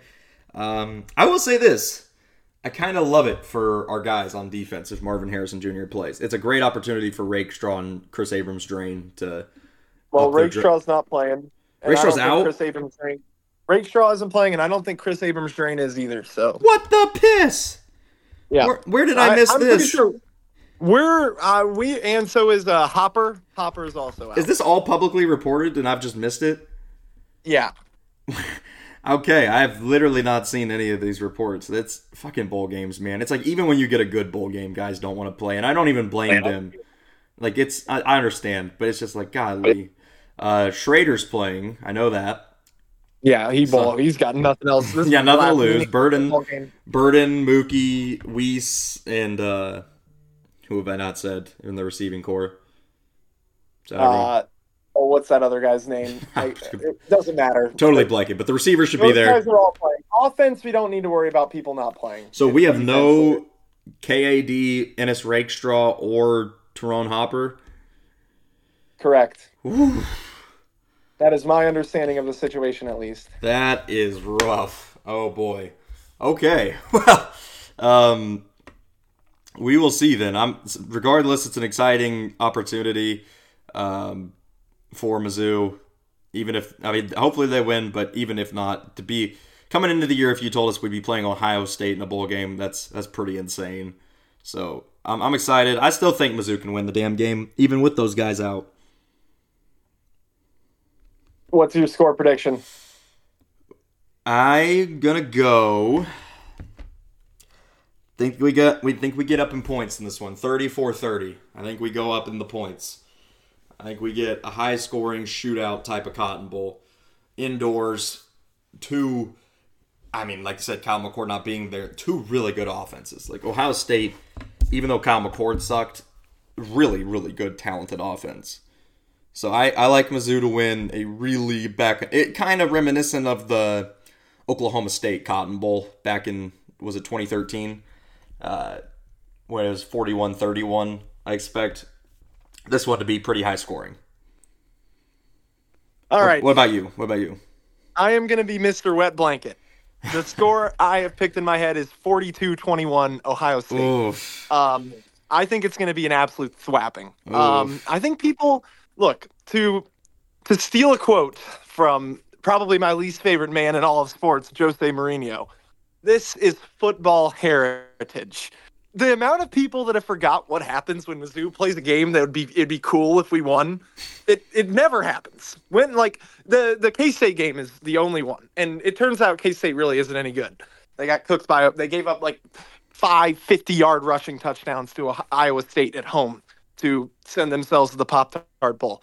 And the other two good teams Mizzou played this year, LSU and Georgia, they pissed away any opportunity to win. And I predict the same thing to happen here. I think that people have just kind of in their heads said that Ohio State's going to be the one with fewer people actually playing, but I think that actually is Mizzou in this instance. And that was topped off by Marvin Harrison Jr. being present for the Buckeyes. Yeah, man, I don't know. There's really no... I have very little hope. I don't think I've talked to a single Mizzou fan that thinks we're going to lose. So I'm probably the only one. But we have to remember who we're talking about here. It is Mizzou. It is the Mizzou Tigers. I don't think it really puts much of a damper on the season because, look, we had a good year. But, man, I think the thing that does it for me is the fact that we almost lost at home to Florida with their backup quarterback. And Florida's a bad team. I don't think Ohio State, you would see them coming anywhere near that. And they might be the number one team in the country if a couple of bounces went their way in that Michigan game. So I'm pretty not confident in the Tigers here. Yeah. I am going to the game, but let's just say I've got a little bit of a stake in the Buckeyes. Let's just say that much. This kind of conflicts you. Apparently, he has not been practicing. Marvin Harrison Jr. has not been practicing and is expected to opt out of the Cotton Bowl. Really? Okay. Then check Snapchat here. Maybe I'm just bad at telling people apart. But is this not Marvin Harrison Jr.? He's there. If that's so he's there. But that doesn't mean he's going to play. Yeah, no, he is there, is what I'm reading right now. Why the fuck would he be there? Adam King, who's a sports reporter covering in Ohio, covering the Buckeyes, tweeted out a video this morning of Marvin Harrison riding the exercise bike while the team was practicing. So who knows? Who knows? Interesting. Who knows? But, okay. Well. That my pick is with it in mind that he is playing. I don't understand why the hell you would just show up and spend your Christmas riding an exercise bike in Dallas. But that's what Marvin Harrison chose to do. They do get a lot of cool shit in the Cotton Bowl. I remember last time Mizzou went, they got so much cool shit, like free iPads and stuff. Like, you get a lot of cool shit for going to the Cotton Bowl. So, I mean, if that's what if he's getting a lot of like goodies and shit, I don't blame him. But yeah. Also, did you see we got a transfer out of Florida not too long ago today? No, I did not. I haven't been on Twitter today. Chris McClellan, a defensive tackle. He has 2 years of eligibility. He's a big boy, 6'4", 320. So he committed to Mizzou in the transfer portal today. All right. Now let's talk about, because fuck these opt-outs and fuck all this shit. I hate talking about it. It's the worst part of bowl season, honestly. I can't stand it. I don't blame the players, but it makes the bowls just less significant. Let's talk about bowls no one's going to opt out of. The college football playoff. Nobody's opting out of this shit. This is, in my opinion, the potential to be the best college football playoff we've ever seen, just because I think the 4 teams are the best 4 that I think it's the best collection of 4 that we've had since this process has begun. The first game is Bama in Michigan, and Michigan's 2-point favorites. We might disagree heavily on this one, but I am big on Alabama. I really think Bama wins this one. Yeah, I agree. I've got Bama absolutely fucking Michigan, and not even because I think they're really good, because I think Bama should have forfeited their spot when they lost to when they should have lost to Auburn, but the Auburn secondary really should never be allowed to play football again. Committed crimes against everyone by allowing a 4th and 35 or 4th and goal from the 40 to be converted. Yeah, I think Alabama's going to roll just because I really don't want to see him win. I hate Alabama. I hate how a lot of people like to closet cheer for Alabama, which is just weird. Yeah, it's a weird hill to die yeah. on. Yeah. So yeah, I'm gonna take Bama because it's exactly what I don't want to happen. And to be honest with you, man, I am a big nihilist when it comes to college sports. I think it's inevitable that Bama's just gonna roll. And the thing that I disagree with you on this playoff being good is I don't think the other two teams hold a single candle to Bama. Like I don't think Texas that's where I'm going to disagree with you. Has any chance. Yeah. We'll get into it. All right, fair. I like Bama in this one. I just think Nick Saban with a month to prepare for J.J. McCarthy is not good for Michigan. You saw Michigan's reaction whenever they got announced they were playing Bama, not Florida State. They looked defeated. I very much so like Bama in that one. And then Texas-Washington, for one, Texas has already beaten Alabama, so I don't know how they couldn't compete with them if they were to match up again. But for two, I also think Washington is a damn good team. A lot of people really, first of all, whoever made the odds for the Pac-12 championship game should never make another sports line in their life. How the hell was the undefeated Washington team that had already beaten Oregon, a 9-point underdog at a neutral site? Made no sense at all. Penix Jr., I will say the thing about this playoff is I think you have four really capable quarterbacks with Milroe stepped up for Bama. Michael Penix Jr. was a Heisman-type guy. Quinn Ewers is a really solid quarterback. And then J.J. McCarthy is a guy who probably is the worst of the four. But, I mean, even then, he's had a really solid college career. I'm looking forward to both. My personal prediction is it ends up being Washington-Bama in the championship. So you got Washington-Bama. Okay. I do like Washington. I really like Washington. And I think one thing that people kind of forget with Washington is I think there's been a stigma grown around the Pac-12 in the past years that they're an inferior conference. Now in their final year this year, I think that was completely untrue. I think top to bottom they might have been the best conference in football this year. And it going undefeated in the Pac-12 was incredibly difficult with the quality that they had, and Washington did that. I agree. I'm a little bit mad at the odds makers that they made the Washington line so tasty because I may or may not have profited off of that while I was in a bar and adopted the mentality that those profits can now just be used. And ultimately, that just led to me regretting all my decisions the next morning. I will take Texas to win this game, though, because I think they're a pretty damn good team. They've weathered the storm, going with their backup quarterback from time to time. But man, I think they're a pretty good top to bottom squad, and I think unfortunately, Washington is the team that I want to see win the whole thing. So with that mentality being held, I'm gonna take them to get cooked. Yeah, the odds makers have both games being fantastic. They have a 4.5-point spread here, a 2-point spread on Bama, Michigan. I mean, the thing is, I remember when we were talking, should Florida State get in? If they were to have gotten in, Michigan would have been probably a 17-point favorite in that game.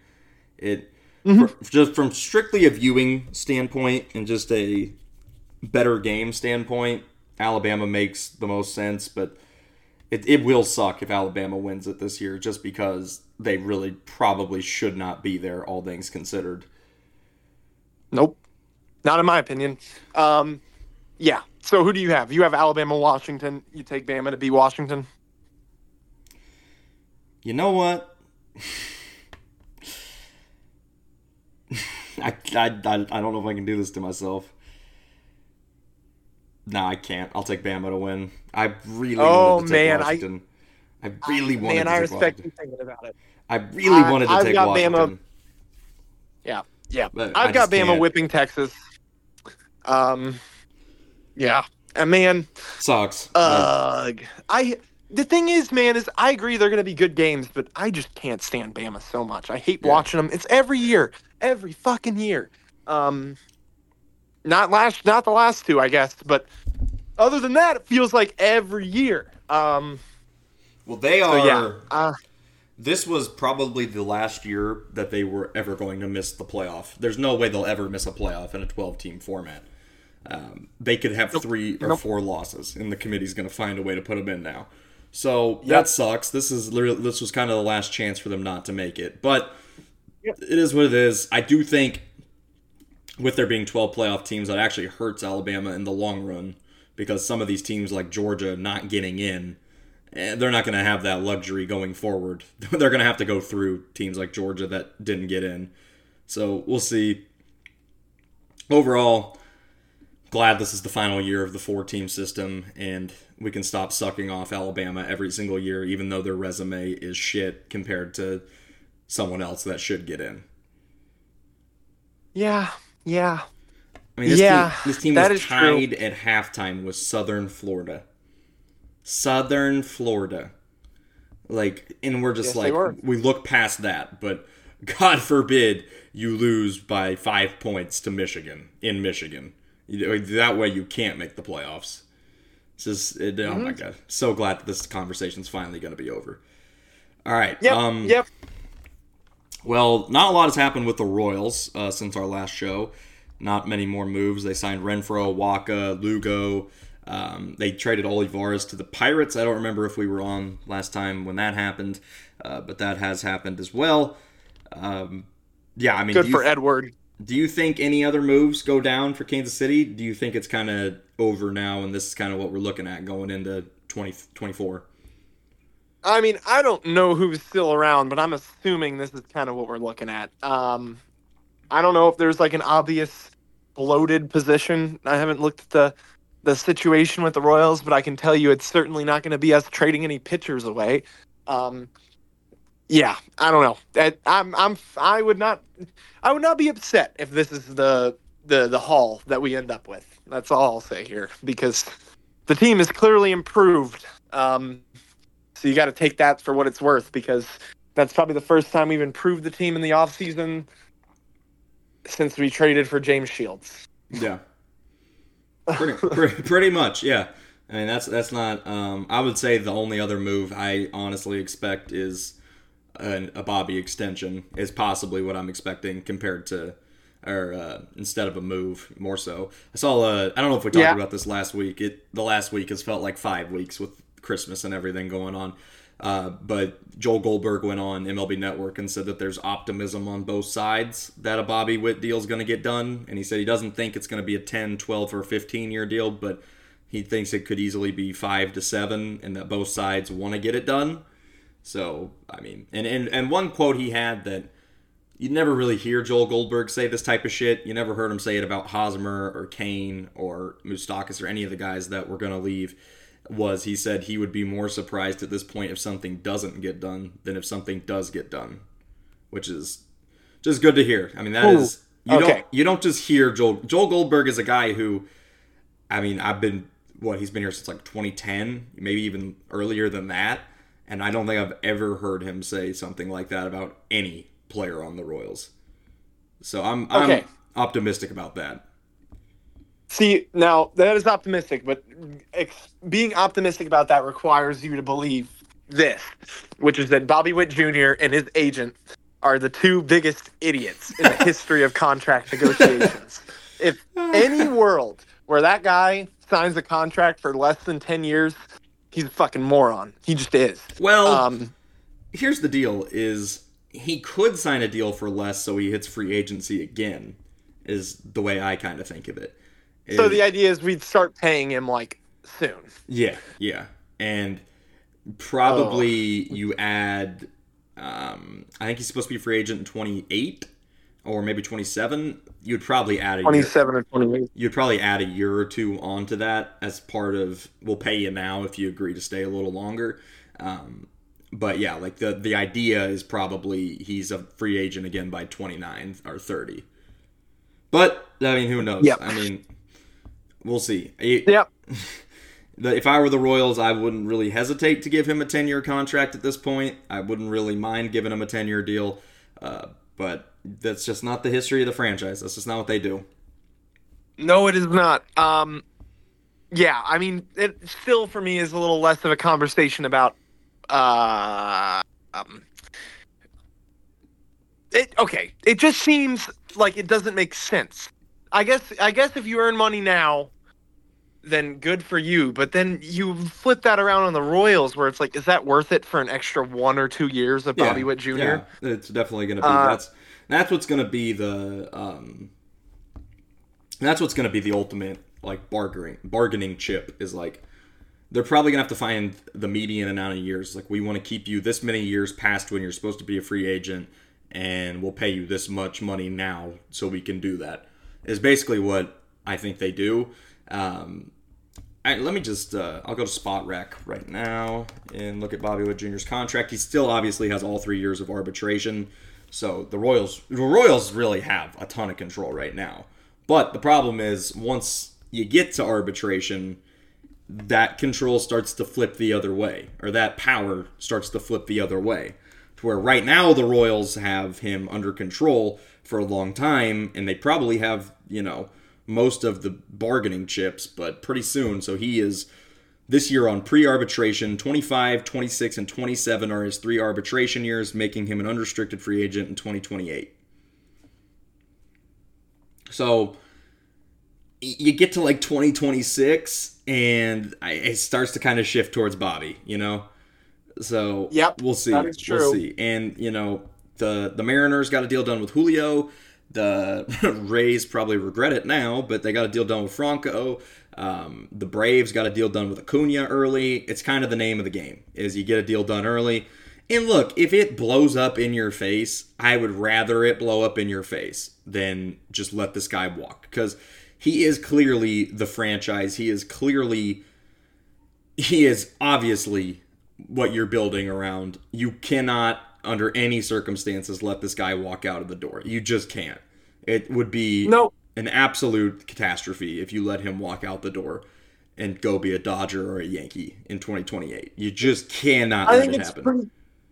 It's pretty clear he's the best player the Royals have had since George Brett.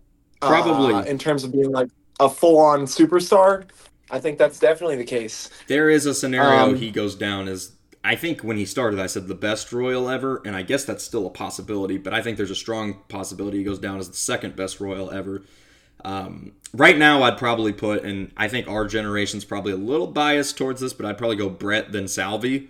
I know a lot of people would probably put Saberhagen or Quisenberry or Montgomery or some of those other guys, but I'd personally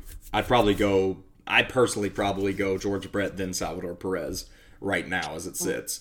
But Bobby's so good he could be up in that stratosphere. Is what is exciting. It depends on how you value longevity, but for me, it's probably George Brett and then Wade Davis. Ooh, okay. But depends on how much you value longevity, because we got like 2.5, 3 good years of Wade Davis with one just fire-breathing, unstoppable dragon year. So, I am a big Wade Davis stan, though. I was really pissed off when we traded him, let me tell you. Yeah, no kidding. That was, we've probably gone into that multiple times on this show before. Multiple times on this show before. But, so overall, I'm really pleased with what the Royals have done this offseason. I'm really happy that they went out and spent some money on Lugo and Waka specifically. I think Hunter Renfroe is an immediate upgrade at right field. I think ultimately what you do now, here's the question is I was kind of back and forth. Obviously Velasquez was hitting the shit out of the ball when he got here, and his official position is right field. But I'm assuming now that's Hunter Renfroe, and I'm going to assume they put Melendez in left, meaning Velasquez can't play center. He's not a center fielder. So now you come to an interesting predicament of you've got Vinny, who's probably playing first, Salvi, who's catching, and then you've got Velasquez and Prado, who would be the odd men out of being DHs. And I'm curious to see what they do there. As it sits right now, I would be completely fine just going with Velasquez DH, trade Prado. Yeah, I would agree. I would agree. I mean, we'll get more clarity as we get closer, but they also have Darion Blanco, Drew Waters, probably guys I can't think of off the top of my head right now that I should be. Oh, Kyle Isbell, Nick Lofton. Like, it is a crowded ass outfield that they added to, and crowded with mediocrity. Look, there's no. That's the other thing, is there's no alpha. There's no leader in that outfield. There's no this guy's spot. There's is no cemented. guy where you're like, his spot is locked up. Yeah, you would probably say Renfroe's spot is the most locked up at this point, Yeah. just because if they're gonna go spend money on a guy, if they're gonna go spend money on a guy, they're probably gonna play him. I mean, that's the Royals. They're not gonna go spend $7 million to sit a guy. And then Melendez probably just because I know me and you don't think too highly of him, but they do. They drafted him. They have put him through the organization. So that kind of leaves center field. Right now, you had to make me pick, I think I'm really close between Isbell and Waters in center. I think Isbell's got the better defensive ability in center, but I think Waters has the better offensive approach at the plate. It'll be really interesting to see how they go about it, but at least they have like a competition now. At least they have something worth talking about there, whereas in past it's like, all right, the corpse of Billy Hamilton is playing center field today, and then we'll send out no kidding. Edward Olivares on his in between his Omaha and Kansas City trips to left field, and then we'll send out what was that fucker's name? Rosell Herrera in right field. Like, it was just an absolute crapshoot in the outfield for a while. So at least they have some talent in the outfield right now, and obviously in the infield as well. They'll have to find spots for some of the guys. Second base will be very interesting between Massey, Lofton, and Garrett Hampson, who they just brought in. Yep. I've run out of patience with Isbell's bat in that conversation. He's going to have to improve that. I agree with you. But he is, in my opinion, the best defensive center fielder we have on the roster. And it just goes, how much do you value it? Like, maybe at home you play Isbell in center just because Kaufman's so gigantic. And then on the road you put Waters, or I don't know how you want to do that, but Waters' bat clearly is better than Isbell's at this current point in time. So it'll just be interesting to see how they view it.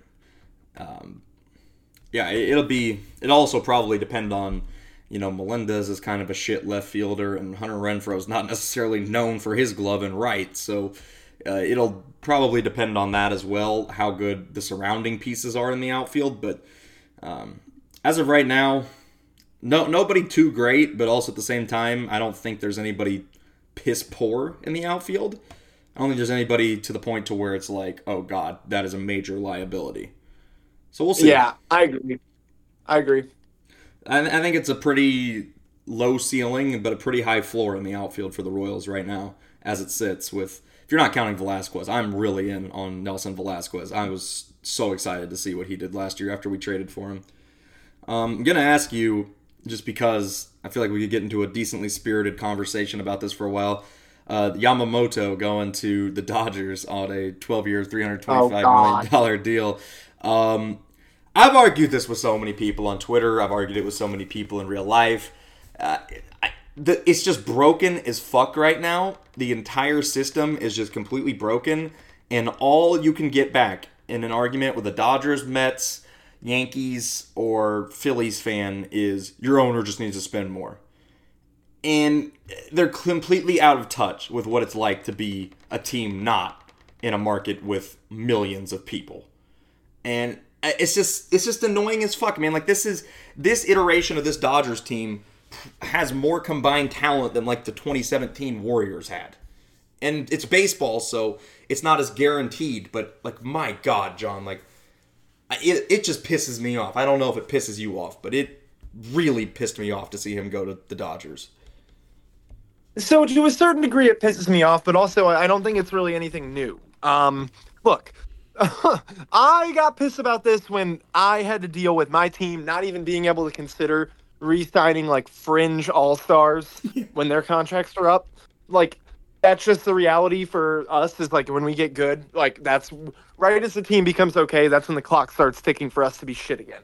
So this isn't anything new. Like, this has been going on. This is why I was in favor of playoff expansion. You guys bitched and moaned about that. I hope you're on the side of it being a good thing now, because we don't need to reward teams for having more money. That's what having a smaller playoff was. Okay, if there's one thing I do like about it, it's that a lot of the people I've seen complain about this are Yankees, Mets, and Phillies fans.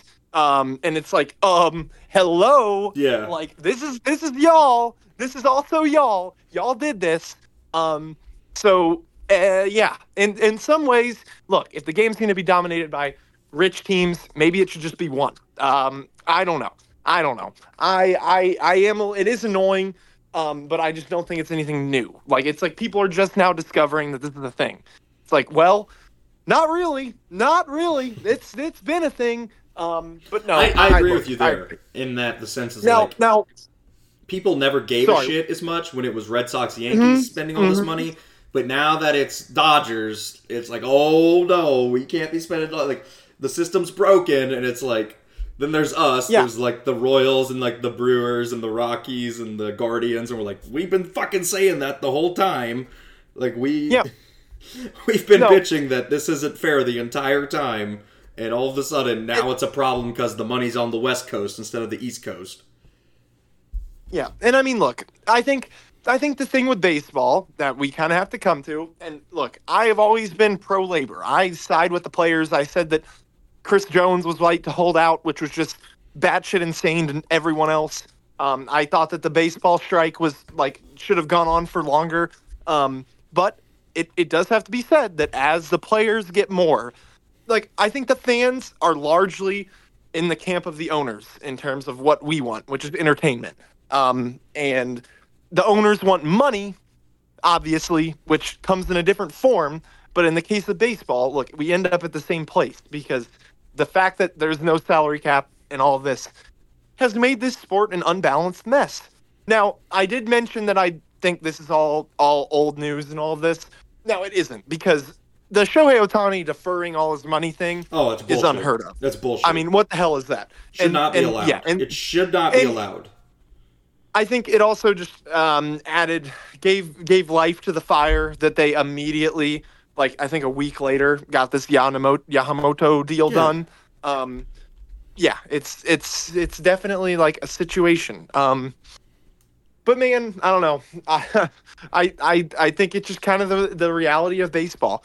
It's kind of like, I know you and probably our audience isn't a soccer following group, but soccer is largely the same. I mean, it's kind of the same teams repeatedly, and it's because of their financial resources. Obviously, you'll see a team that's kind of outsmarted everyone make an appearance, but usually it isn't as sustained.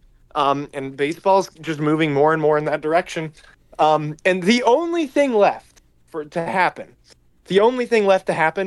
is for a team to get bought by Saudi Arabians. Once that happens, oh my God, just get ready, because people's heads are gonna fucking explode. Once an American team is bought by the Saudis, they could also do it in the NBA where you can just pay the luxury tax to go over the salary cap. Once that happens, man, kiss your sport goodbye. That's the kiss of death. Golf, fuck that. I literally don't care about golf anymore. I never watch another round of golf, quite honestly. Honestly, enjoy this while we have it, because it hasn't been completely bastardized yet by a bunch of people that kill people for being gay or for reporting true news. Or for a woman driving a car. All of these things are characteristics of the ownership groups that will one day take all of our sports from us. So yeah, I'm just going to be glad that Todd Bailey is the only thing we have to worry about right now. But yeah, it sucks. Having said all that, thank God baseball's a random sport. I bet you the Dodgers don't win the World Series. I would still take the field. I would, yeah. Yeah, I think, and that's not a big take or anything, but yeah. But it all goes to say, yes, this is annoying. And the biggest point that I've always had with baseball that made it annoying for me is just that I wish my team was able to keep one or two of its fun players while the other teams fuck around with 5 of the greatest players of all time. Yeah, you're talking about a lineup. Yeah. You're talking about a lineup that has Betts, Freeman, Ohtani, Muncy, Outman, Gavin Lux. Oh, like, what the fuck? And then the pitching staff has, not this year, but next year the pitching staff will be Ohtani, Yamamoto, Glasnow, Bobby Miller, Walker Buehler. It's like the fact that Clayton Kershaw retiring doesn't matter to them is so hilarious to us. Because, like, and this is a little bit of a, I don't mean this in a bad way, but, like, Ventura passing was detrimental to our franchise. Killed us. Killed the pitching staff, right? And obviously there is a huge difference between a guy retiring and you kind of know he's coming to his end versus a guy tragically passing away in his prime. But the point I'm trying to make is you have a team like the Dodgers who have so many guys and can just go buy so many guys to make up for one of the best pitchers in the league leaving your team versus a team like us who were in complete ruins. And granted, again, it's a different situation. I don't want to come off insensitive the way I'm saying this. I'm just trying to put it into perspective. No. It's like it's a completely different sport. It feels like you're playing a completely different sport. Whereas in like football, it's like, you don't lose your star quarterback, right? Like you keep if you draft Patrick Mahomes, you keep him. If you draft Joe Burrow, you keep him. Even teams like the Chargers keep their quarterbacks, who are notoriously, cheap franchises. Whereas in baseball, it has just become, literally, it's like, whoever can pay the most wins. And there are people out there that are like, well, good, maybe that'll show owners to spend. But I argue the other way. I argue bad. Because if every owner went out and had a gunfight with their money, if everybody went and said, let's have a shootout with our money, let's have a bidding war, guess who's fucking going in last? Us. So this whole maybe owners will spend philosophy is great on paper until you realize if every owner spent, we would still be in the same predicament we're in right now because they would just spend more because they have more. Like, it's so simple that I don't understand how people don't understand it. And to go even deeper into this rabbit hole, the thing that makes it extra annoying is that the only thing that got the Royals to spend money was the fact that they need to convince the public, they need to convince their fans to pay for their new stadium. Mm-hmm. Like, that is why the Royals are spending money. Yeah. The Royals are spending money so that they can convince us to pay for their stadium. 100%. And it's like, oh, awesome. Fucking great. They're like, here. They're like, here, we absolutely have never done this before, and we will never do it again once this is voted on in April, but we'll give you Seth Lugo. Here's a bone, like, it's like if you hadn't fed your dog all day and you just gave him, like, a treat. You're like, here you go. It's like, we've been absolutely just given nothing, and they're like, you know what? Maybe this will get them on our good side. It reminds me of an episode of, like, Parks and Rec, where, like, they would be so dysfunctional and try and get, like, the community to vote on something. It really feels like we're living in a Parks and Rec episode. They're like, well, everyone's against the stadium because we lost 100 games for, like, the 4th time in 5 years. Here's Seth Lugo and Michael Wacha. Surely that will fix the problem. Well, unfortunately, Jackson, Parks and Rec is... we're already living in it. Just look at what the government actually does. It's just overlapping into sports this time. Hey, I would kill to have someone in charge like Ron Swanson. I love Ron Swanson. But, no. Well, yeah, obviously. Unfortunately, Ron Swanson doesn't hold a higher piece of position of power. And also... Ron Swanson has his downfalls too, but that's a whole other conversation. We're going to record our Parks and Rec podcast after we hit done on this one, so no, I'm kidding. A deep analysis as to how Parks and Rec explains the crisis in the MLB. Yes. I think there's probably something in there, but... We could probably make that happen. That's next year's punishment. For another day. Next year's punishment. You have to make an hour-long documentary on how that... Parks and Rec correlates with the MLB's financial problems. Jesus, it sounds like a fucking high school project. All right, but let's go ahead and get into D4 of the week and then wrap it up since this episode is dragging on. Long. We're almost at the 2-hour mark. John, who's your D4 of the week? Oh, you're not going to do this anymore, are you? No, I'm gonna do it, and I'll do it. My D4 of the week is myself for believing Mizzou is a playoff team or a tournament team. It's not going to happen. There's no reason to panic or really to analyze it too much. Conzo Martin left us with scraps, and we didn't do enough work in the portal to throw those scraps together into something recognizable. So yeah, we're just gonna have to wait this year out and hope we get a little more in the portal next year, and if not, still not to worry because we've got a much better basis of recruiting now. So yeah, hopefully this is the worst team Dennis Gates will have for quite some time. Hopefully ever. Hopefully this is the worst team we have to deal with, because even though it's not as bad as a Quanzo Martin or Kim Anderson team, it sure isn't fun to watch. And defensively, they are really, really bad. My D4 of the week... Just Noah Carter playing so much is not a good sign.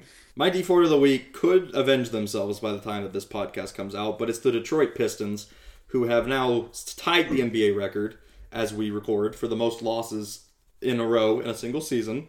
They're 2-27 after starting 2-1. Now, as this is currently in recording, they are in the first quarter against the Brooklyn Nets, and they are up 8 points. So maybe the streak ends tonight. I wouldn't hold your breath. They'll probably find a way to blow it. But there is a legitimate shot that they go from Halloween to New Year's Day without winning a game.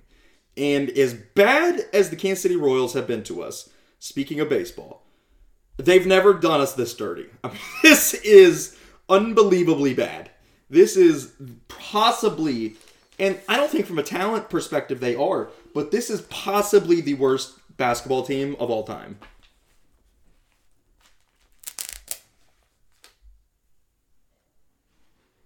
John? I lost John there. Okay, but yeah. Sorry, I didn't hear you, but we can. I'm sure it was good. I don't know if I cut out. I was just talking about the Pistons were my D4 of the week for being absolutely shit. Yeah. Yeah. Like, I know you just gave Monty Williams like the biggest contract of all time, but like, it has to be in the consideration to just call it quits there, right? Like, there's no way this team should lose 26 straight games. Man, Cade Cunningham is actually a pretty solid player. Bogdan Bogdanovic is decent. Jaden Ivey's decent. Like, why is this team as dog shit as they are? Nobody expected the Pistons to be a playoff team or a 500 team. I probably, if you asked me coming in this year, probably would have had the Pistons, you know, like a 26-56-ish team. Not very good, right? But 2-26 is fucking crazy. Like, that is an insult. Even the Sixers, when they were in their trust the process tank era, weren't doing this. They were winning. They didn't even fall this hard on their face. Like, we are reaching 2012 Bobcats 7-59 levels right now with this team. And I feel really bad for Cade. Like, I really like Cade Cunningham. I think he's a solid player. But you can just tell he is mentally, like, checked out. He, like, cannot take this anymore. And I don't blame him. I'm caught in between, do I want this losing streak to continue because it's hilarious, or do I want this to end so their fans can just have one? Because it is unbelievable torture right now to be a Detroit Pistons fan. At least you have the Lions. Like, it's the one time ever that the Detroit Lions are actually good. You have that for the moment. But my God, this Detroit Pistons team could go down. Like, it genuinely could go down as the worst team in American sports history. It really could. They have the opportunity to do that. They are that poor. Like, the Warriors went 73-9. This team could go 9-73, and I would not be surprised. They could do the Bobcats thing. Bobcats did it in a short season, is why it's going to be difficult. Is because they went 7-59. That was the lockout year that they didn't start until Christmas Day. So we'll see what happens there. But yeah, I mean, this team is horrible. They've got some pieces. I don't understand how they lose this much. Like, they've actually got some decent pieces, but clearly, if that owner doesn't sell the team, I feel so bad for that fan base. As two fans here talking right now that have been through the absolute ringer with a shit franchise for a very long time, it sucks. It is absolutely just so painful to go through.